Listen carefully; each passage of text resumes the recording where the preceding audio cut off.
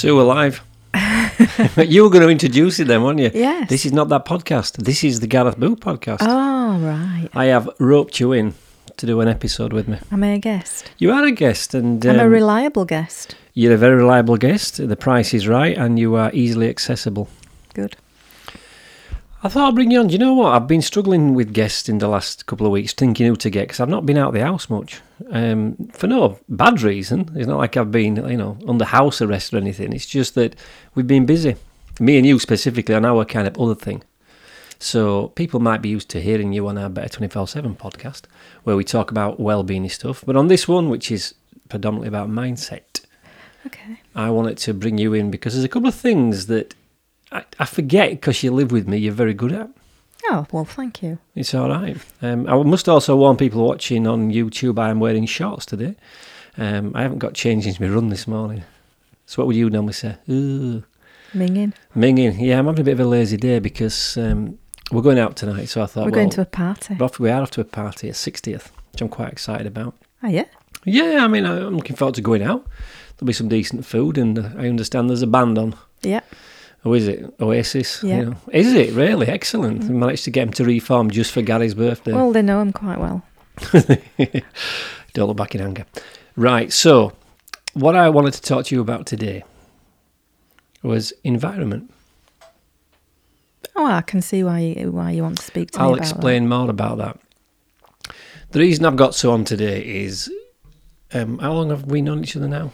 How long have we been cohabiting? that. We've been cohabitating for more than 6 years now. More than 6 years, and we cohabit in this house where we record this podcast. This is our office. It used to be my man cave until you Moved infiltrated down it. with my ghost chair and my You've got purple lamp. It's much more girly, and I suppose, well, it's just your Does it area feel over there. nicer? I like having the office. But the one thing that you have done consistently since I met you is you've had this ability to understand the importance of environment. Mm. And it is kind of an area of your expertise. And so when I was thinking about guests, I've got a list of people I want to talk to. And I think as the spring and summer comes in, those people will be more readily available, and I'll have a bit more time to go out and about and chat to them.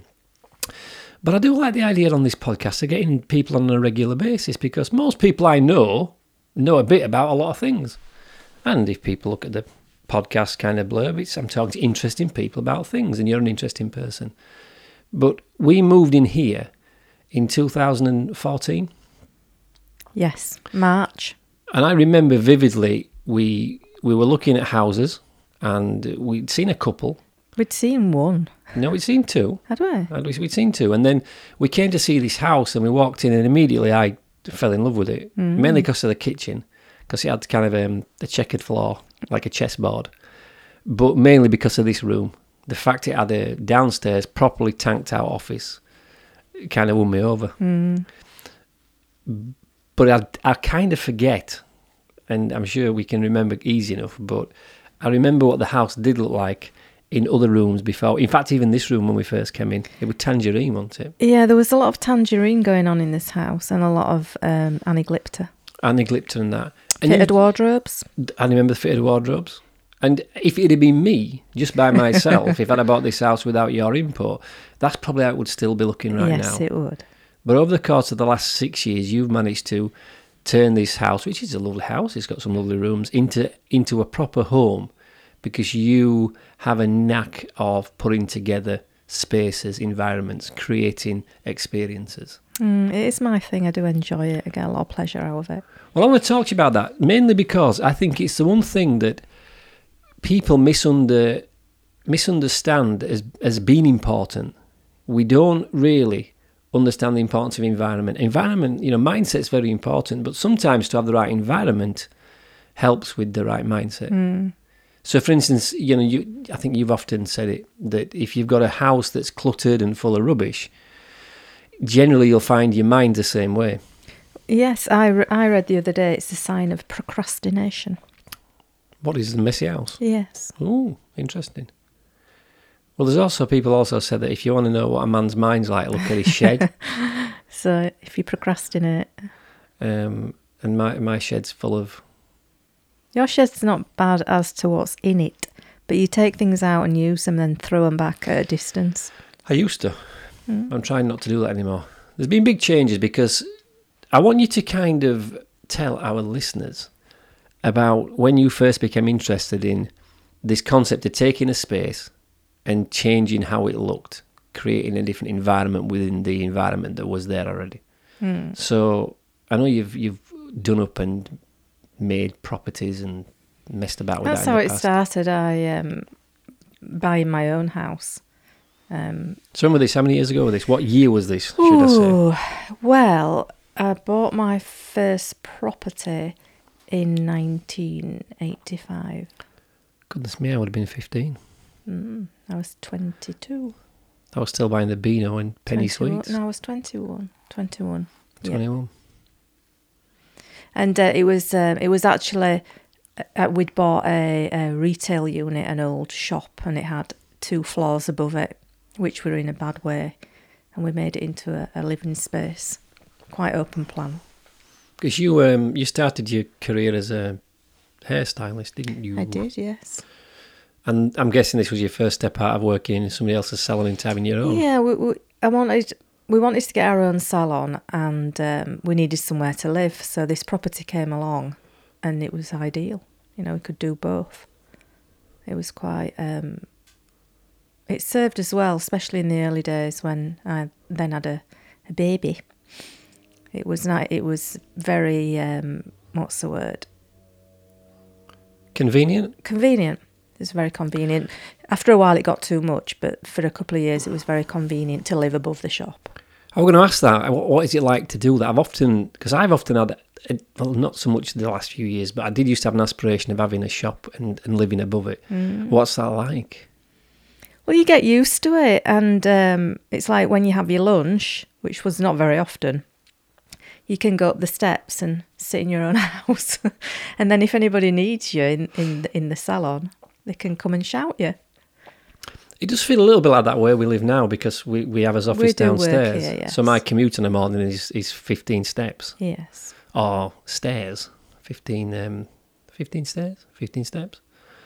But there is also that risk, a little bit like today, because I'm not going to a place that's away from my home. You can stay in your gym jams if you chose to. Yes, well, that's not allowed in here. Not after 8 o'clock. No, I get that. Apart from today. So I suppose with the apartment, with the flat above the salon, it was quite old, and because we'd just started in business, we had no money. So it was about buying bits and pieces from second-hand shops and using time to create something that was nice to live in. Break this down into you've got your living space, I get that. Yeah. Now look at your salon. Because, again, I mean, I know this. This is more for the benefit of the listeners who don't know your story around your hair salon. That it was quite a big move for you to leave the centre of Leeds, which was I'm guessing you're in the hub of. Yeah, it was very. I mean, it's not like salons. The city is not like it is now, but it was very. For me, at 14, going to work in Leeds was quite mind blowing. Really, the fashion and the people, all the different kinds of people, was a bit of an eye-opener, really. So did that affect you and how you dressed and behaved? Well, I've always been because I'm creative and we're talking about doing houses, I always liked fashion as well. And I went to work in a salon which was very forward-thinking at the time. We used to work with Vidal Sassoons. Geometrics and asymmetrics were kind of the fashion. So there were very precise haircuts. We used bright colours.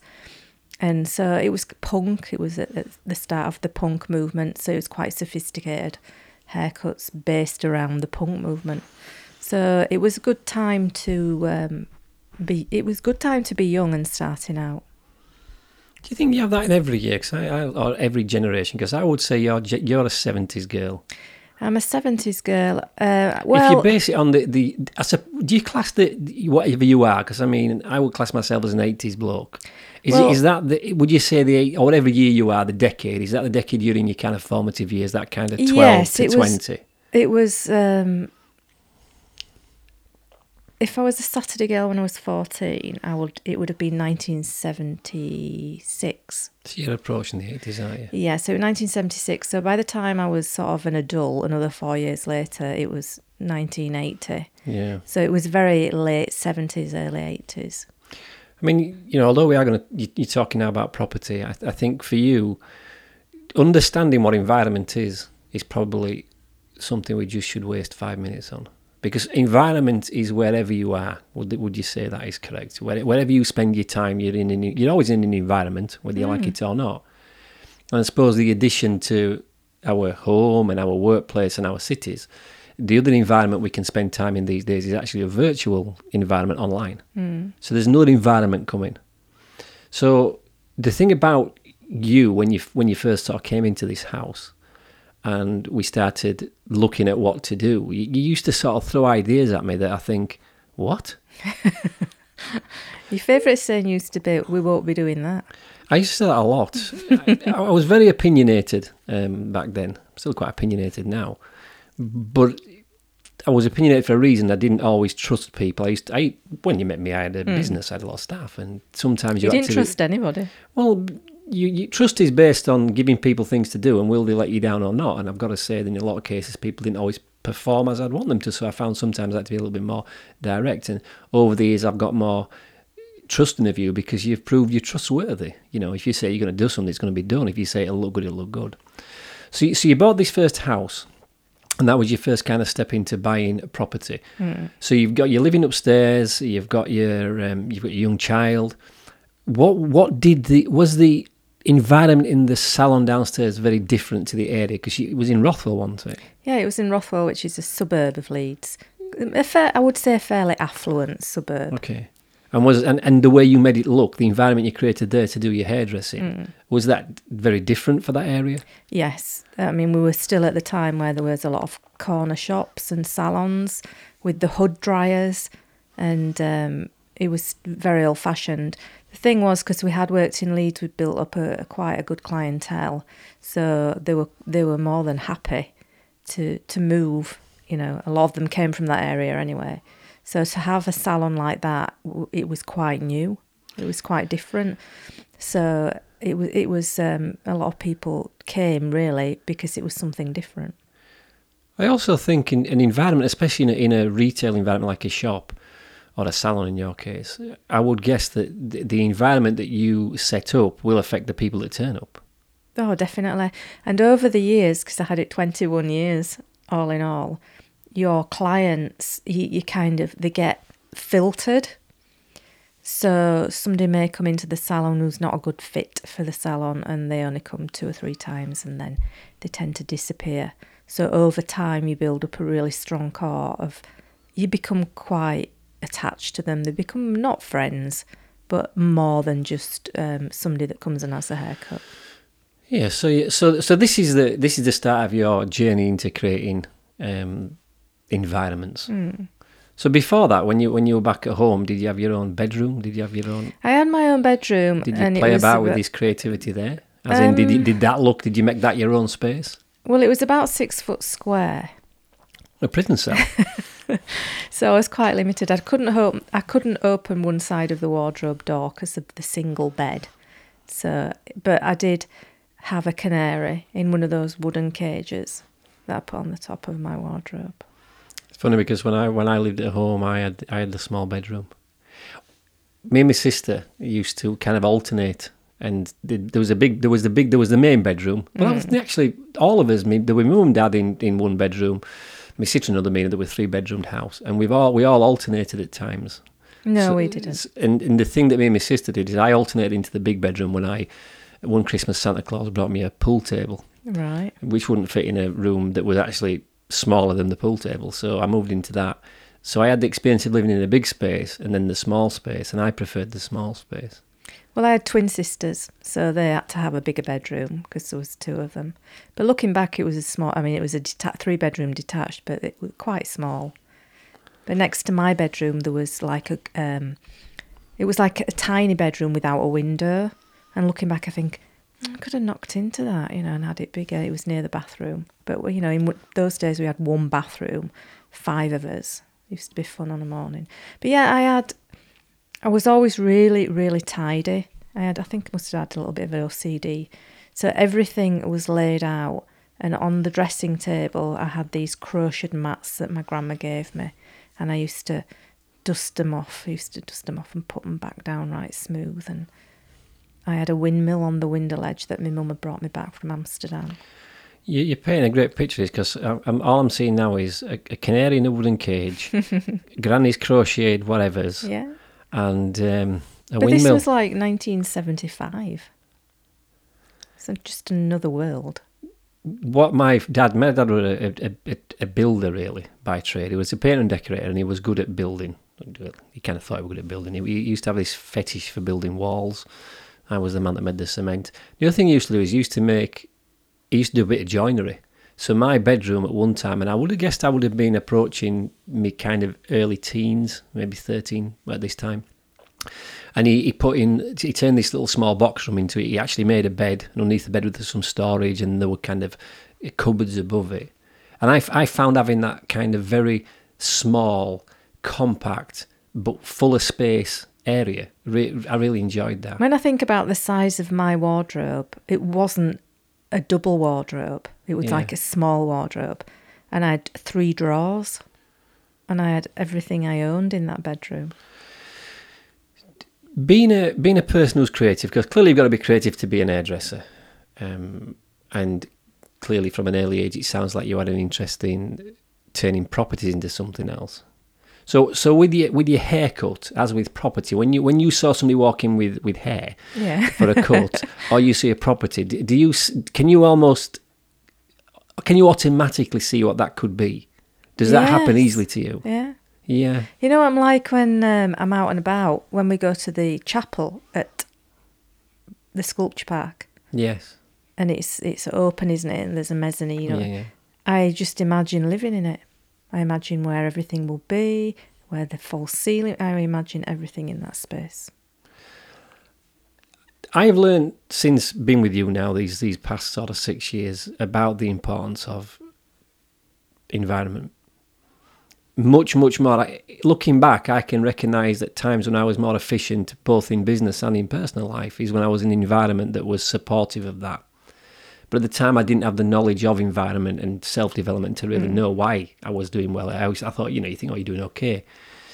The first ever office I had was in Morley, and I had like an office that didn't have a proper window. It had Velux blinds. Is it Velux blinds? Yes, on the ceiling. Yeah, on the ceiling. So skylight. The office basically housed my admin team and a couple of other people at desks and things.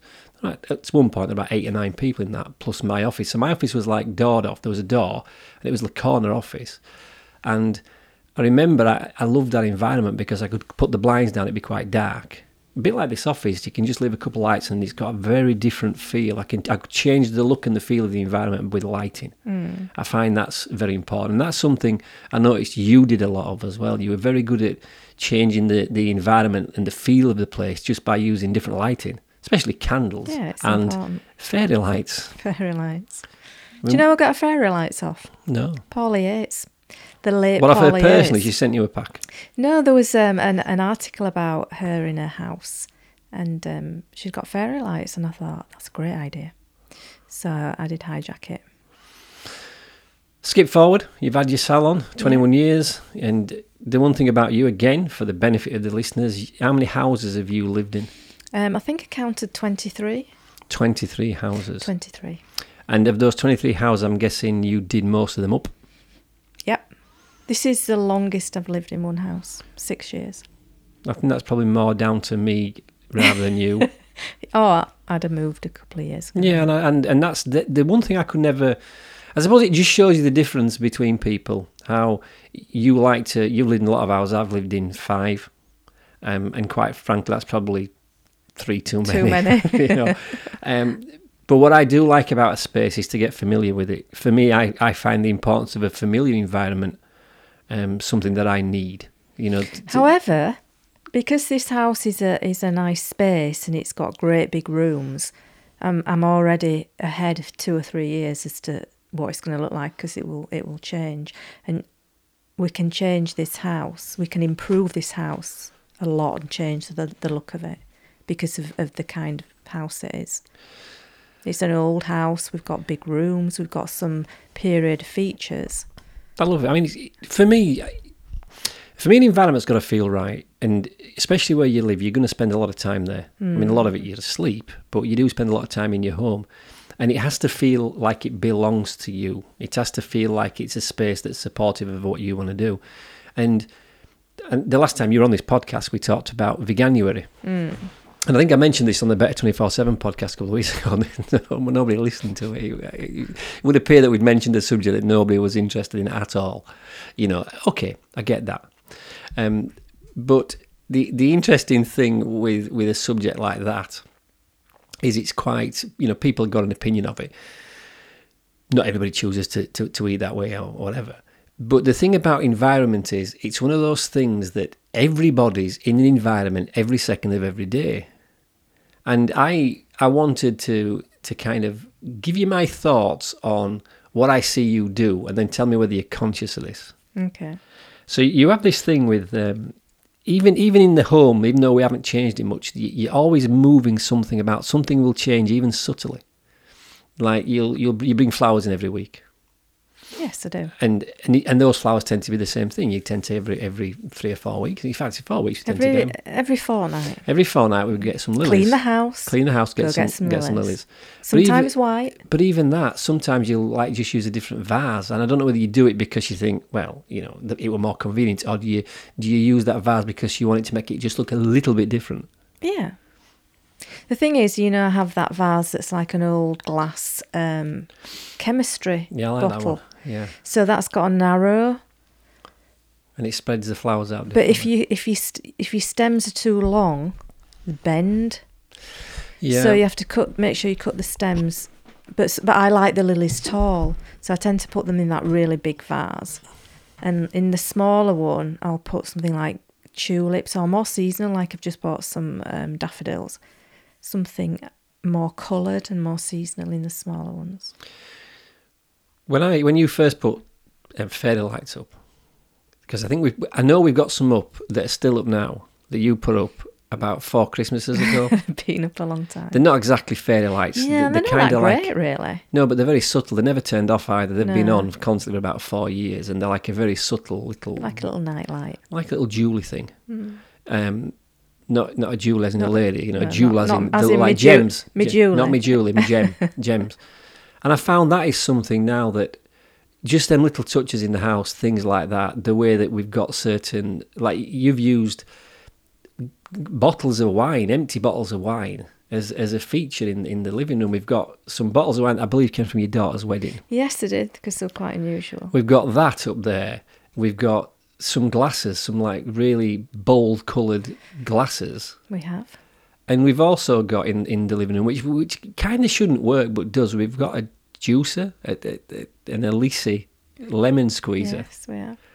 And when you look at I think it's got some beads hanging off it. It's got some rosary beads hanging off it. And it's next to a mannequin, which is next to a old miner's lamp. And you look and you think, this shouldn't work, but it kind of does. So is that something is that a style you've developed, or is it something you've just got? I suppose what I'm saying is, if you create an environment, what a lot of people do, they go somewhere like DFS or Barker and Stonehouse, and everything matches. And where I can see the kind of uniformity in that, I've learned over the years that just doesn't look right sometimes. No, this comes back to my early days of wanting to be different.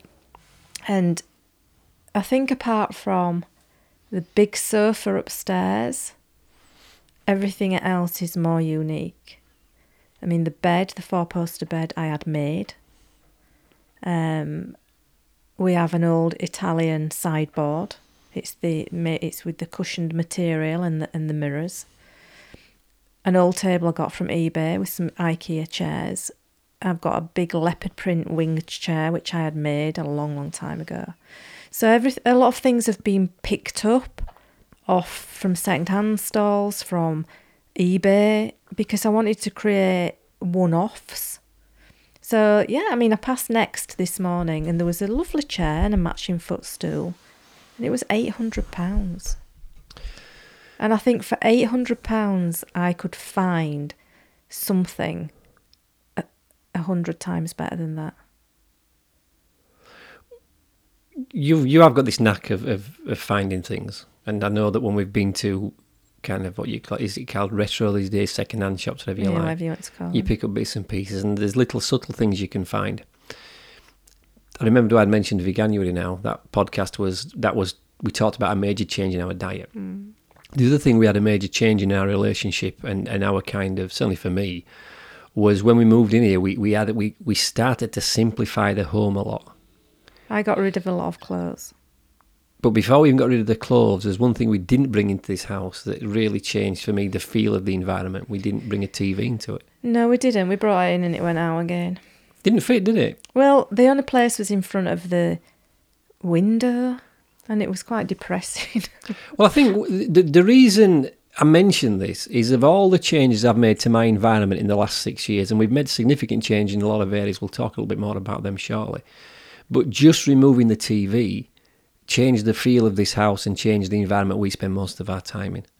And I think that's had a big impact on our overall well-being, certainly our kind of, I think, as health, if I'm honest.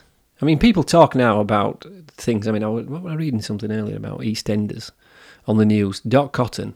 You remember? I don't know what she's. Dot well, she's now retired. She's not going back to EastEnders. I didn't even know she was still 93 around. years old is the woman. Wow. And people talk about things like, oh, did you watch this? Did you watch that? And the answer is no. So when we first came in, we decided the TV didn't fit. We'd not really been watching TV much before because we did live somewhere else before we lived here for a little while. And that had a big impact. And I suppose I want to ask you your kind of views on getting the right environment to support what you do in that environment. So clearly with your salon, I'm guessing the salon downstairs was there to support people coming in, enjoying getting their haircuts and having asymmetric haircuts and things like that. When you're setting a home up, what environment are you trying to create? What feel do you want when people walk into a home that you have created? I like flow and I like space. But this may be egotistical, I like people to walk in and say, wow, what an amazing house. That's not egotistical at all. Knowing that I've done it on a shoestring and picked a lot of things up myself is nice. All my friends, all two of them, they like to come here. They find it relaxing. Candles are a big thing for me, even though there's always wax everywhere. All you have to do is turn your light off and put a few candles on and light your fire, and you've got another environment. Well, we have a very modern-looking candelabra on our dining table. It's one from a very modern IKEA. Right. But I went to my friend's the other day, and she's got this huge silver-plated reindeer with, the antlers, and there were candles on. And I kept meaning to ask her where she got it from. It was huge. It won't fit in here. Because we spent a lot of time getting rid of clutter. I don't want to start building it up again. I think that's important because that is something I do want to talk about because you change environment. The big thing that I knew when we came here, again, there was this word, you've used it there, you used on a shoestring. And we did put this house back into order with not a massive amount of expense per room. No, we didn't, because we decided to kind of make do with things that were still serviceable, like the kitchen and the bathroom. We had to have the downstairs shower room done because it was leaking and it was old. Origami on it. But that changed from a scabby old shower room with a cubicle, a rattly cubicle and a little round sink in the corner to something you would get. You said to me, I want it to look like a hotel, something you would find in a hotel. And it does. And we did, and that was not a shoestring, but that was a big job. And still, I chose the tiles wisely, I chose the flooring. It wasn't as expensive as a lot of people may think. Your home is primarily a space where you need to go. For me, certainly my home has got to be something I feel safe in, I feel relaxed in, and I feel comfortable in.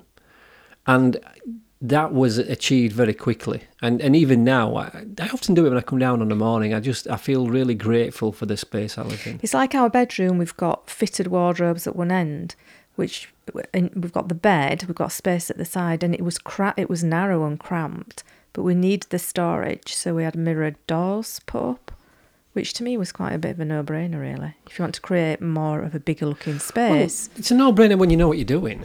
And I think that's something that runs through not just the work we do with Better 24/7, but certainly when I'm looking at stuff around mindset and talking to people, it's very easy to say something you know something about.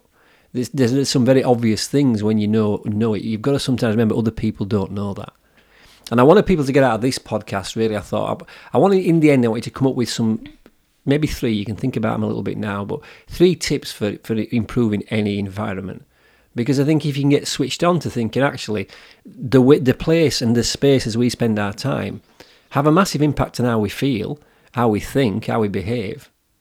And this house is set up now, it's a very functional house in some ways, but because of the eclectic mix, it still keeps that kind of Victorian terraced house, which is what it is. It comes into its own very much at autumn and winter, especially Christmas. Something nice about this house was Victorian houses tend to have 2 reception rooms, 2 quite big reception rooms, and this was already knocked through, so it just had one huge big living space, which I do like. It's got a good flow. Obviously, the people that do know you or have seen you on the podcast before and are listening to the podcast before know that you are a yoga teacher. I am a yoga teacher now. And you are a yoga teacher and nutritional expert. And I wanted to talk about that and to do with environment, because you've had the experience recently, which has been quite interesting for you to tell me about or whinge about, whichever, discuss with me when you come back, is you currently have several classes, but there are a couple that stand out for me that you talk about. And one is at a local hotel with a gym facility, and it's a chain of hotels.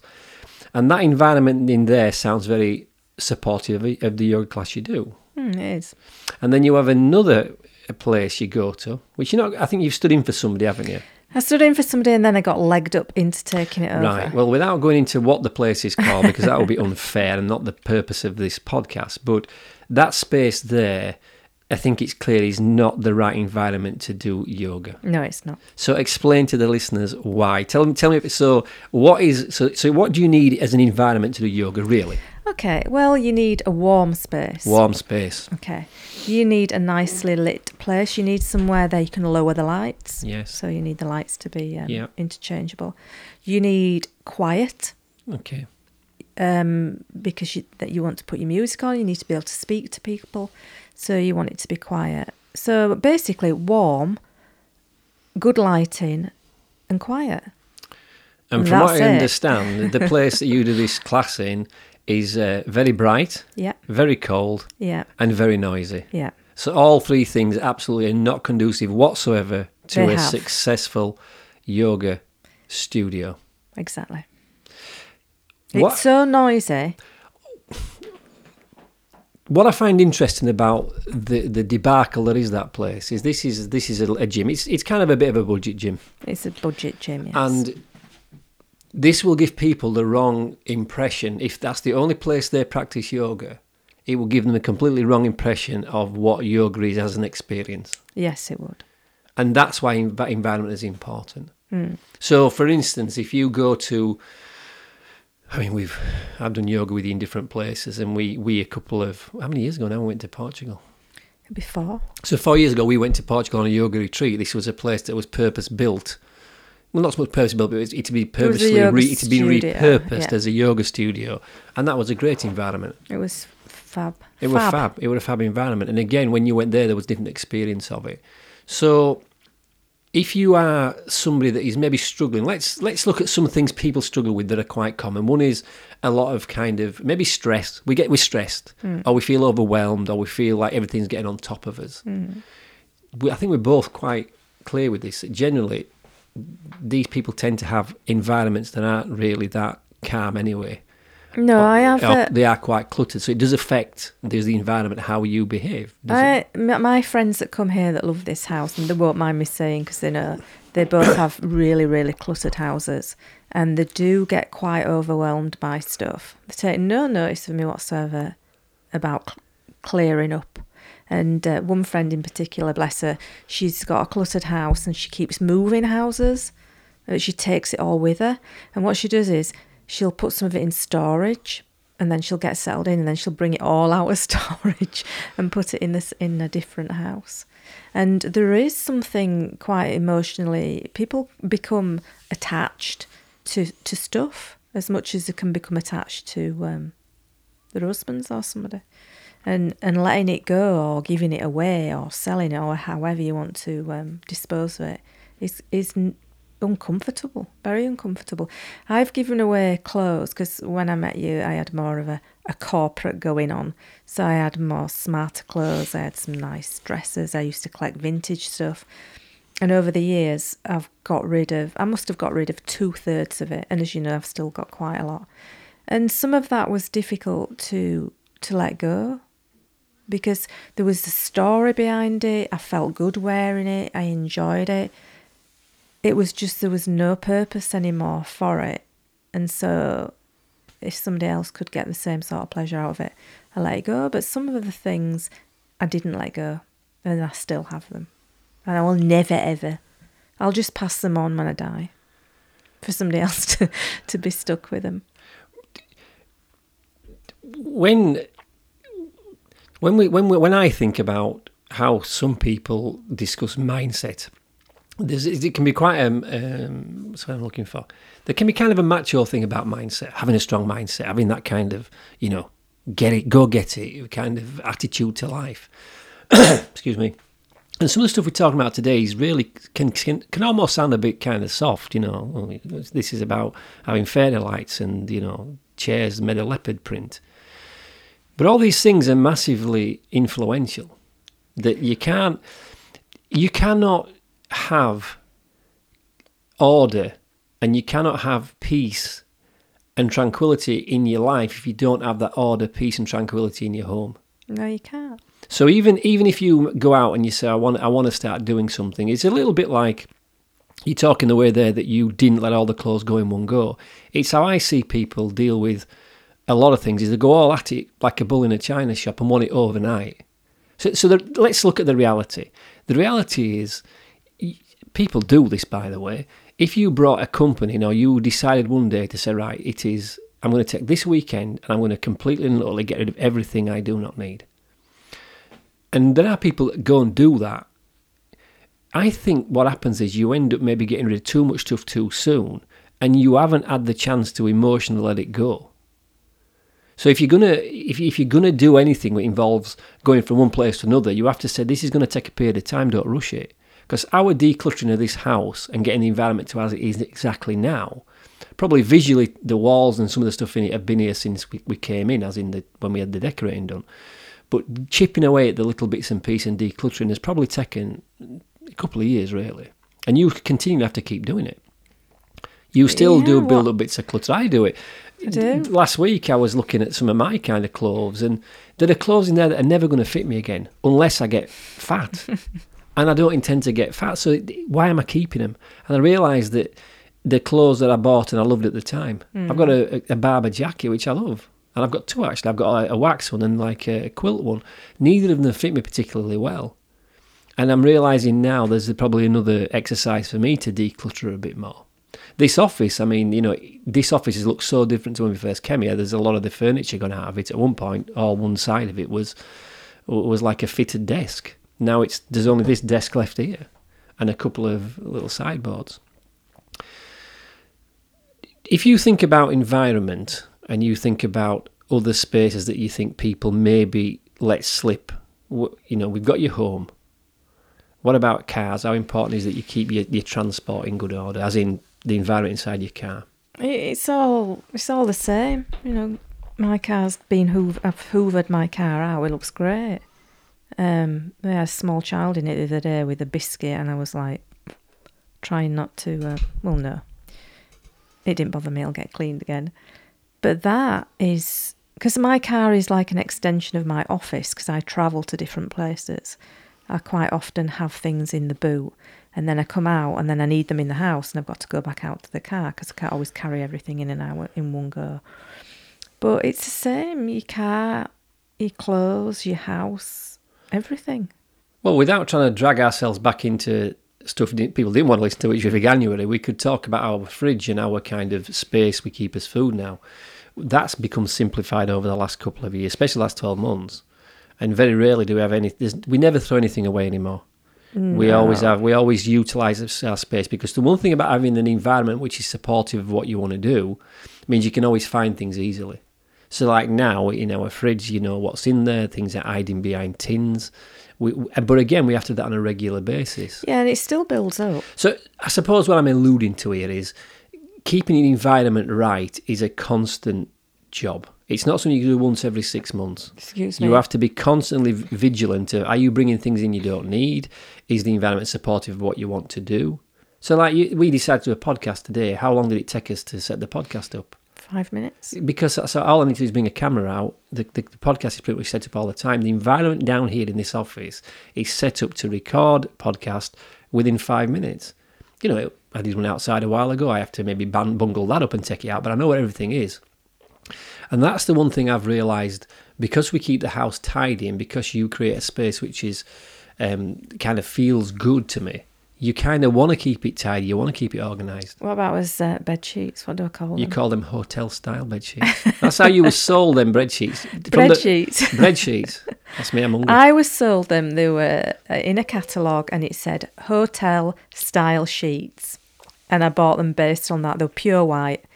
But, you know, we get in them when they're newly put on and we're like, it's like being in a hotel. I'm trying to avoid this podcast becoming right girly and a bit kind of wussy. I'm going to have to ramp it up a bit, because we've been talking about flowers and bed sheets and fairy lights. But are they things that make you feel good? Right, they are. Because let me tell you this. If you were single and lived here alone... If I lived here alone and I was single, I'd be eating beans out of a tin. There'd be socks everywhere. There'd be nothing. There'd be no... I go on about clean clothes. When you wash and dry your clothes and you can smell that washing right, no more soft talk. Let's get... Right. It must create a nice place for you. It does create that, and I think we need that. So, joking apart, I think we all have to have that feeling of comfort and peace in his own home. The one thing that we talk about environment, saying it's wherever we are. So clearly we spend a lot of time in our home. This is one of our main environments. The other might be where you work, your office. And even if you don't work in a space that's your own, like it's not your own office, you'll probably have a desk. Again, you can take care of that environment. Everything in an environment should be supportive of what that environment is for. The one room you didn't have a lot to do with over the years is this office. I did have it painted. You did paint it, and it's a beautiful red at this side. I did choose the colours. You did. But generally what's in it now, it's been set up. And I've always felt very proud of this area because I love it. I've always loved this office. I love the fact it is set up as a bit like almost like a media studio. I like to think of it in my own mind. Oh, and there's this picture there with one of his busy mates. Me and you and Al Pacino. Mm-hmm. You were a pest that night, wasn't he? Wouldn't leave us alone, would he? Like, fuck off, Al. I'm trying to eat my dinner. Him that one, eh? He were bad. But there are other places we spend time. And the one thing, again, I wanted you to talk about, because you are, I think, an expert at this. Mm. And it's something I think that, unless people are doing this already, and I will guarantee most people listening to this podcast won't be doing this already, I'm sure they're going on holiday and having trips. But you spend a lot of time creating an experience in an environment that's different. You look at trips and travel in a very different way. Well, with the onset of Airbnb and very economical flights and a computer to look at, you can create some image. Well, I do, don't I? We end up usually staying in some building or some abode with somebody or not that creates an experience. Like when we went to Venice, I wanted us to stay with a Venetian. Because we'd been before to a beautiful hotel and we went to the Doge Palace, did all the touristy stuff, really, really enjoyed it. This time I wanted a different experience at the same city. So with Airbnb, I wanted to stay with a Venetian, in a Venetian style house. And we did. I think this again shows your creativity. We spent time in Lake Garda when we stayed in a castle. There were only us in it.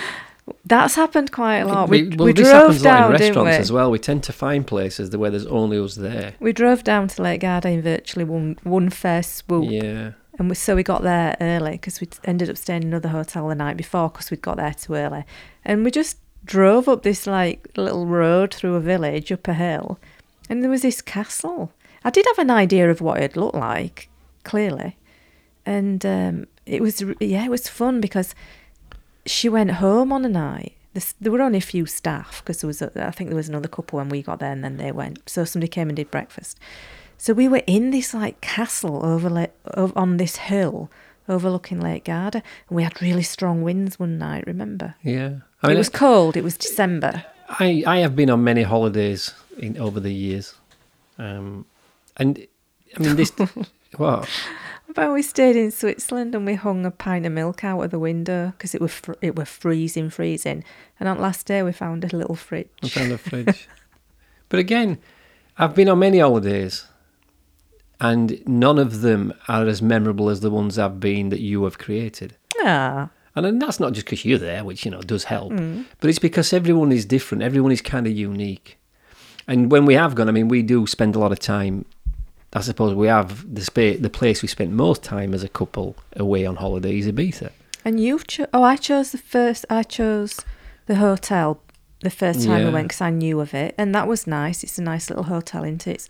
It's not more of an hotel. It's more of it was like a bed and breakfast really, and it was owned by Terry Thomas back in the day. It was very private and small. And that was in Santa Eulalia. And the second time, Raquel's place. Yeah. Raquel, bless her heart. Bless her, yeah. She died not long after we left.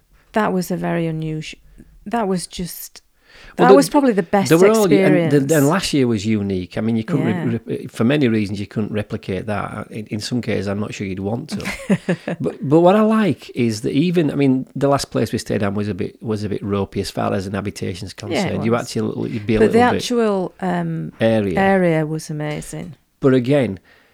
What we happened to do is we made sure the environment we spent as day, which was the beach, was very different. So this is all ticking the same kind of box, which is how do you make the most of the environment you're in at that particular time? Yeah, because where we were staying wasn't a great environment, so we'd get up and we'd got ready, and we were off most of the day. So we used it as a bed, really, didn't we? It was a place to sleep, and we were getting there quite late, and it was a place to keep us clothes. But the rest of the time we were out and about. We spent a lot of time, and it forced us to be in a different environment, which is more natural.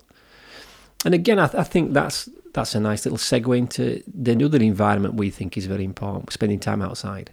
Because of all the things, you've made the house, you've got a bit of a talent for that. You've definitely got a talent for organising holidays. But the other thing you introduced me to, which I didn't understand the importance of until I'd experienced it with you, was the importance of spending time outside, being in nature and walking. It's like medicine. Well, it's not like medicine because it don't cure you. I don't get why people don't go outside. You know what I think it is? I don't think people know. The reason I wanted to bring you on today and talk about this is I think a lot of people don't understand how important environment is, and I don't think they would know how to change it. And yet the changes can be very subtle and very simple, and you've proved that to me. And the one thing that's coming up now, I'm going to mention it now because it kind of makes sense. We've talked about houses. We've talked about... cars. Okay, houses, cars. We've talked about holidays. And we talked about nature. And what can tend to happen is people have this kind of very set way of looking at those things. So like now, we live in an area which has quite a lot of building going on around by us. They're expanding Wakefield quite significantly. And these are all brand new houses. And, the pamphlets outside and the things outside all show Dream Home. But there's something a little bit soulless about them places and very kind of, it's very similar. Whether you buy one of them homes in Wakefield or you bought one in Essex. They're practical though. Right, I get that. It's practical and it's kind of done a lot for you. You don't have to do a lot of thinking. It's already decorated. I bet they don't have roof problems after a few years. Well, they'll all have problems. The other thing about holidays is people tend to look at these houses, they're very popular, and the people are pushing people into buying these done houses. When people go on holiday, people tend to think, I'll just go down to Thomas Cook, or did that go bankrupt, Thomas Cook? Anyway, they won't go there anymore. But they go to a place and buy a holiday out of a brochure. They buy an holiday out of a brochure. Or when they go outside... They might say, well, I'm going to have a day out, so they'll go to the obvious places. We'll go to the seaside. And then you walk up and down the seafront with everybody else. Or let's say you go into the countryside, you go to a place that a lot of other people are at. What you tend to do and find, and I found the power of, is going off the beaten track a bit. So, okay, with your house, you can have to beaten track with that, but just by bringing new things in, eclectic looking equipment and furniture, you make it look different to everybody else's. By going on a holiday that you've created and put the bits together on, you create a unique experience that there's not a lot of other people doing. And the same with walking outside. We tend to walk, when we do go out walking the countryside, apart from we do the obvious thing like the Yorkshire Three Peaks, which can be busy, we tend to walk in places where nobody else is walking.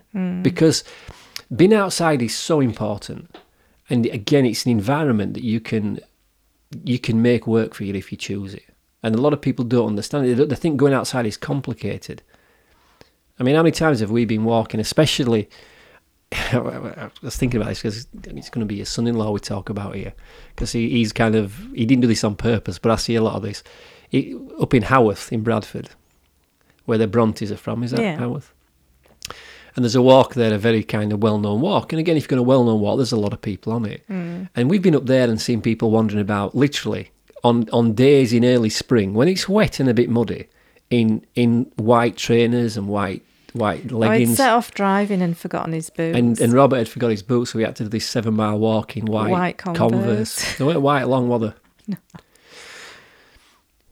Environment does affect how you think. And I would always suggest if somebody starts to say, I'm feeling overwhelmed, start by looking at the environment you spend your time in. Are they conducive of what you're doing? You know, I spend a lot of time now outside. I do me walking and me running on a morning. And that's because you encourage me to go out and spend time outside.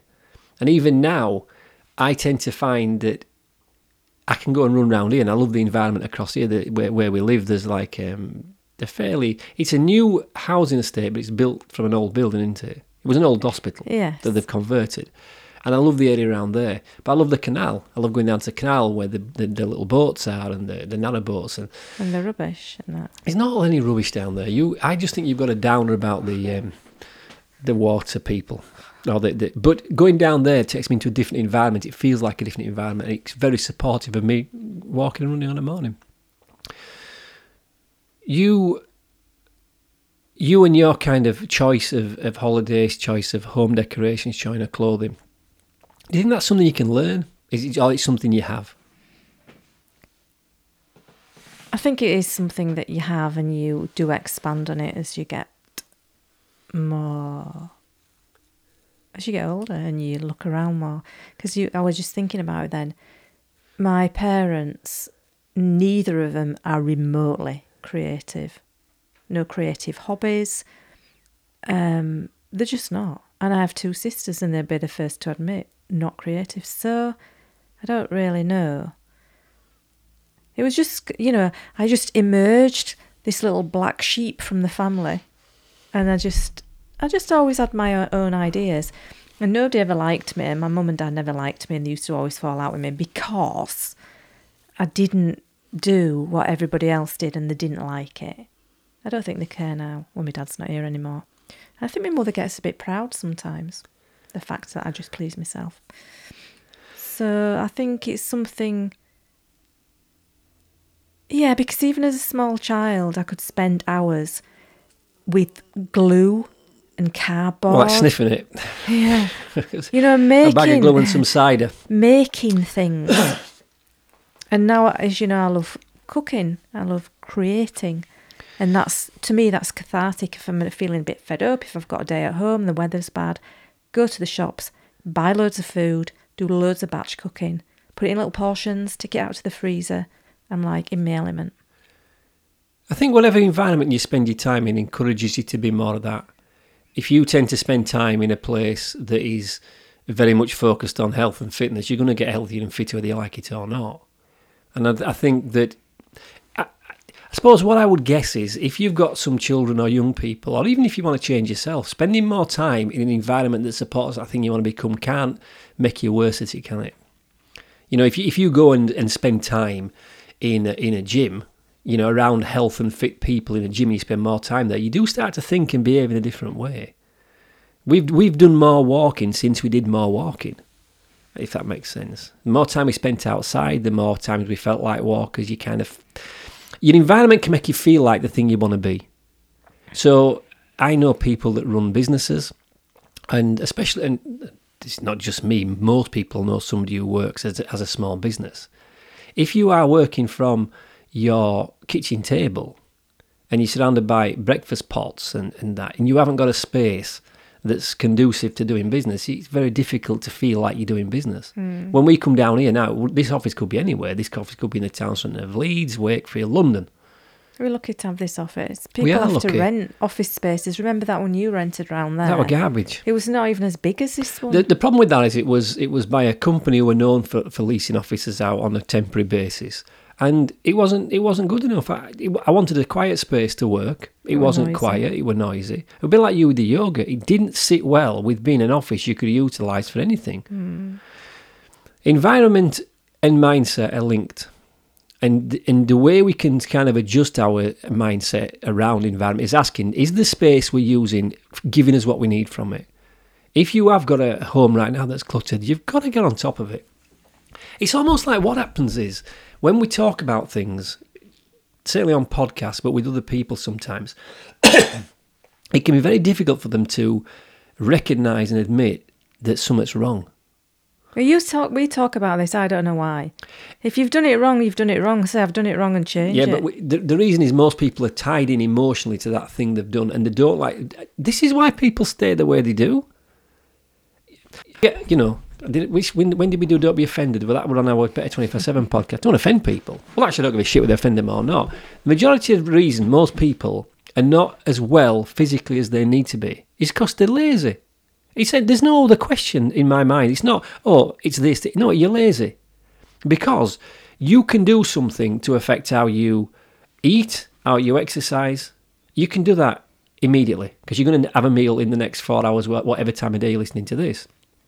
The same with the environment. If you've got a cluttered home and everything's cluttered, it's going to make you think in a cluttered way. All you've got to do is set aside a couple of hours to start the process of getting decluttering done, and you're going to start to feel that flow in your house. I cannot cope with chintzy, busy houses. I love the simplicity. But who has chintzy, busy houses nowadays, apart from old people? I think a lot of people, you'd be surprised. So like a young couple, go get a nice new house and they go and buy chintzy stuff. No, the first thing to put in is a big fuck-off television, right? Which is, again, a waste of time. Don't get a bigger television, get some more books. That's what you should be doing. And I suppose... I've been on a bit of a roll this week about my own kind of... Because it's my podcast. Don't forget you're interviewing me. I know I'm interviewing you, but I'm kind of making sure that people listening to this get the message as well. I've realised we're becoming too soft... And we're tolerating people doing things which are not correct. This is to do with environment. I went out this morning running. I've been now running every day this week. And every day this week, 5 or 6 doors up from here, outside, is some food thrown all over the floor. It's the same food, by the way. It's obviously remnants of some doner kebab, some chili sauce nobody's touched, and a tin of that, or some of that yoghurt sauce with some leaves that I think remotely at one point resembled iceberg lettuce. Now, you could say, why don't you pick it up? I think, fuck it, I ain't picking it up. Firstly, I don't know where it's been. It's clearly not been into somebody's stomach yet. It wasn't vomit, but it's a mess. And that's just somebody who is not respecting their environment. Now, it's outside somebody's door. Now, if it was outside the house of my door, then I would make some effort. I would get somewhere cleaning it up. But because it's part of a run and I don't have any equipment with me to pick it up, people have started to get lazy and they're letting environment slip. And we're not bringing in this respect for the environment, and we're not respecting our own environments in our own homes sometimes, and also on a wider scale. We did something a couple of years ago, which we've mentioned before, probably not on this podcast. We used to clean rubbish up on an evening when we went walking, didn't we? We did. And even now, if something is pickable up, if it's a bottle or a tin or something, and I'll pick that up. But I ain't putting my hands into what must now be 7-day-old doner kebab meat. I mean, I tell you how bad it is. There's clearly dogs walk up and down there. The dogs won't eat it. So I don't know what animal is in that. That was there last Sunday. I know, well, it's even worse. It's nearly a week. And there's an element now of laziness, and people are saying, I don't have time. I don't have, I can't do that. I don't have time. You've no excuse. Decluttering your house, getting the environment right is so important. If you don't listen to this and ignore it, it's like people ignore when we talk about looking after what you eat or looking after getting in shape. It's going to cane you at some point. All these people that put things online, the one thing that really gets on my tits is when it'll say, wine o'clock. What? You're a grown adult And the best thing you can choose to put on your Facebook timeline is it's wine o'clock. It's not. It's like a pubescent child showing off because they're drinking a can of Strongbow. Look at me with Strongbow, or I've got half a cigarette. Your fitness, your environment, and your mindset are directly a result of the choices you make. And if you want to change them, you've got to change them. And getting the right environment is important. You bring creativity in. And I think even if you're not that creative, you can start to, bring things in that make you feel comfortable. But that's what young people do. You're saying what they do. I believe they have houses that are cluttered. Okay, this makes me sound like a peeping Tom, which is not the case. Because of where I run in the morning, I run past houses, and it's quite obvious because I can see in their living rooms. And sometimes the people are walking by. It's the living room and they're there. And these are young people. The houses are a disgrace. The other day, Sue, I went past a house that I can see from our door. There was a Christmas tree still up. No lights on, by the way, thank goodness. And there was some of the decorations still on. So it's obviously somebody had half taken the tree down. There was even some really cheap tatty paper thing on the wall saying merry and bright. The Christmas stuff were up, and I'm thinking, okay, maybe they've come back from holiday, maybe they've been away. It's been like that for months, and there's a woman wandering around in there, and the place is full of clutter. And the reason I notice on an evening, guess why? Because from about a quarter of a mile away, I can see the fucking television. I'm swearing a bit today. I do apologise if I was easily offended by swearing. Should have known that anyway before you listened. Massive telly. People's environment is something they're not taking seriously. It's affecting their mindset and their well-being. And they don't really understand why. They're getting out of a cluttered house into a cluttered car, going to a cluttered office. How is that going to make you feel? Cluttered. So you've got to get on top of it. And I think you're a prime example of somebody who can add some time and some thinking to it, a little bit of gumption, and create wonderful things. The stuff you can put together with food, that's another way of sorting that environment out. Because the kitchen's set up and you know what you're doing and you've learnt a few skills, them skills didn't always come naturally to you. You've had to learn them. You've had to put the effort in to learn how to cook these dishes. You've had to put the effort in to learn how to do everything you've done, including your yoga. So when people come here to the yoga, it's a very different experience to turning up at that local gym, isn't it? It is. They get candles and incense. So let's assume people are still listening to this and haven't been offended and pissed off. What would you give as a tip? Let's look at the primary environment we spend time in his home. Give 3 tips you would do right now to improve the environment in your home to make it more supportive of tranquility, peace and relaxation. What are the 3 top tips from Susan Cowlishaw For your home? for improving the environment of your home? First of all, declutter. Right. And it's a good idea to rope a friend in because they're a little bit more, what's the word? They're less attached to your stuff. There'll be a lot more. I don't know what the word is. I'd bring a friend in, one you can trust. And I know a lot of people tell you to choose a room. I wouldn't. I'd choose something like your wardrobe or your kitchen cupboards, and because that will take you long enough. So get a bit of decluttering, get a friend to help you. Second is lighting. You don't have to have a big lighting system, but you can pick up some nice table lamps, cheap enough from IKEA or Next or some second-hand place, and lighting would really make your home look a lot different. If you can be bothered to lick a paint, this house is Victorian, it can have nice dark colours. A lot of houses can have dark colours, but people shy away from them. And look at things like candles and things that smell nice in your bathroom, just and make sure that and this does sound girly, make sure that like your towels are washed and clean and you feel good when you put things on, and it's a place you want to spend time. Like sometimes if I'm tired and I don't want to go up a hill and it's bad weather, I'll go wash my hair and get in the bath and put salt in the bath, Epsom salts, have a long bath and stay in there. So just, declutter. Look at your lighting. Lick a paint if you're that way out. And third one, sort your wardrobe out. Sort your wardrobe out. Well, that's the thing you mentioned earlier. Yeah. what I would say about your environment is make sure the environment is supporting what you want to do. If you're working from home and want an office that's business-like, make sure that environment you're in is business-like. If you're somebody who wants to start to pursue more kind of activities that are physical, make sure you've got a space and you're going to places that make you feel like that. Going to a gym, keeping an area or even a cupboard or a drawer in your house that's set up specifically for your equipment. That's another good tip. I have a place for everything. A place for everything. You should have because that. a couple of weeks ago, I was going to go into a yoga class, to somebody else's yoga class, and I didn't go because I couldn't find my stuff. And I used it as an excuse. Oh, it's getting late, I can't find my stuff. Now I have a place for my yoga stuff. It's all rolled You've up. always had that.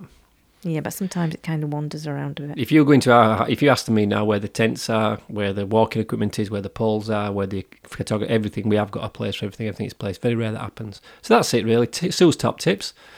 Declutter your house, get some nice lighting, sort your cupboard out. Mine would be make sure the space you're in is conducive of what you want to do, So that's it. 1 hour, 5 minutes. Thank you, Sue. You're welcome. And we better get ready for this party now. We're going to party like it's 1999. No, your song last night was "And you will always find me in the kitchen at parties." You'll not find me dancing at parties, I'll give you that. But I'm looking forward to meeting some people, some of your relatives, and celebrating Gally's birthday. Some rallies. Right. Thanks again. Hope that podcast's been good for you. If you've liked it, subscribe. Come on. I need more subscribers on this channel. I need some more podcasts as well. I need some more guests. I need to go find some guests because I've been a bit I did shy. find somebody for you. I know you did, and I haven't taken you up on that. That's me being tardy. Right. Any questions, let me know at garthwood.com. Until the next podcast, take care. Bye-bye.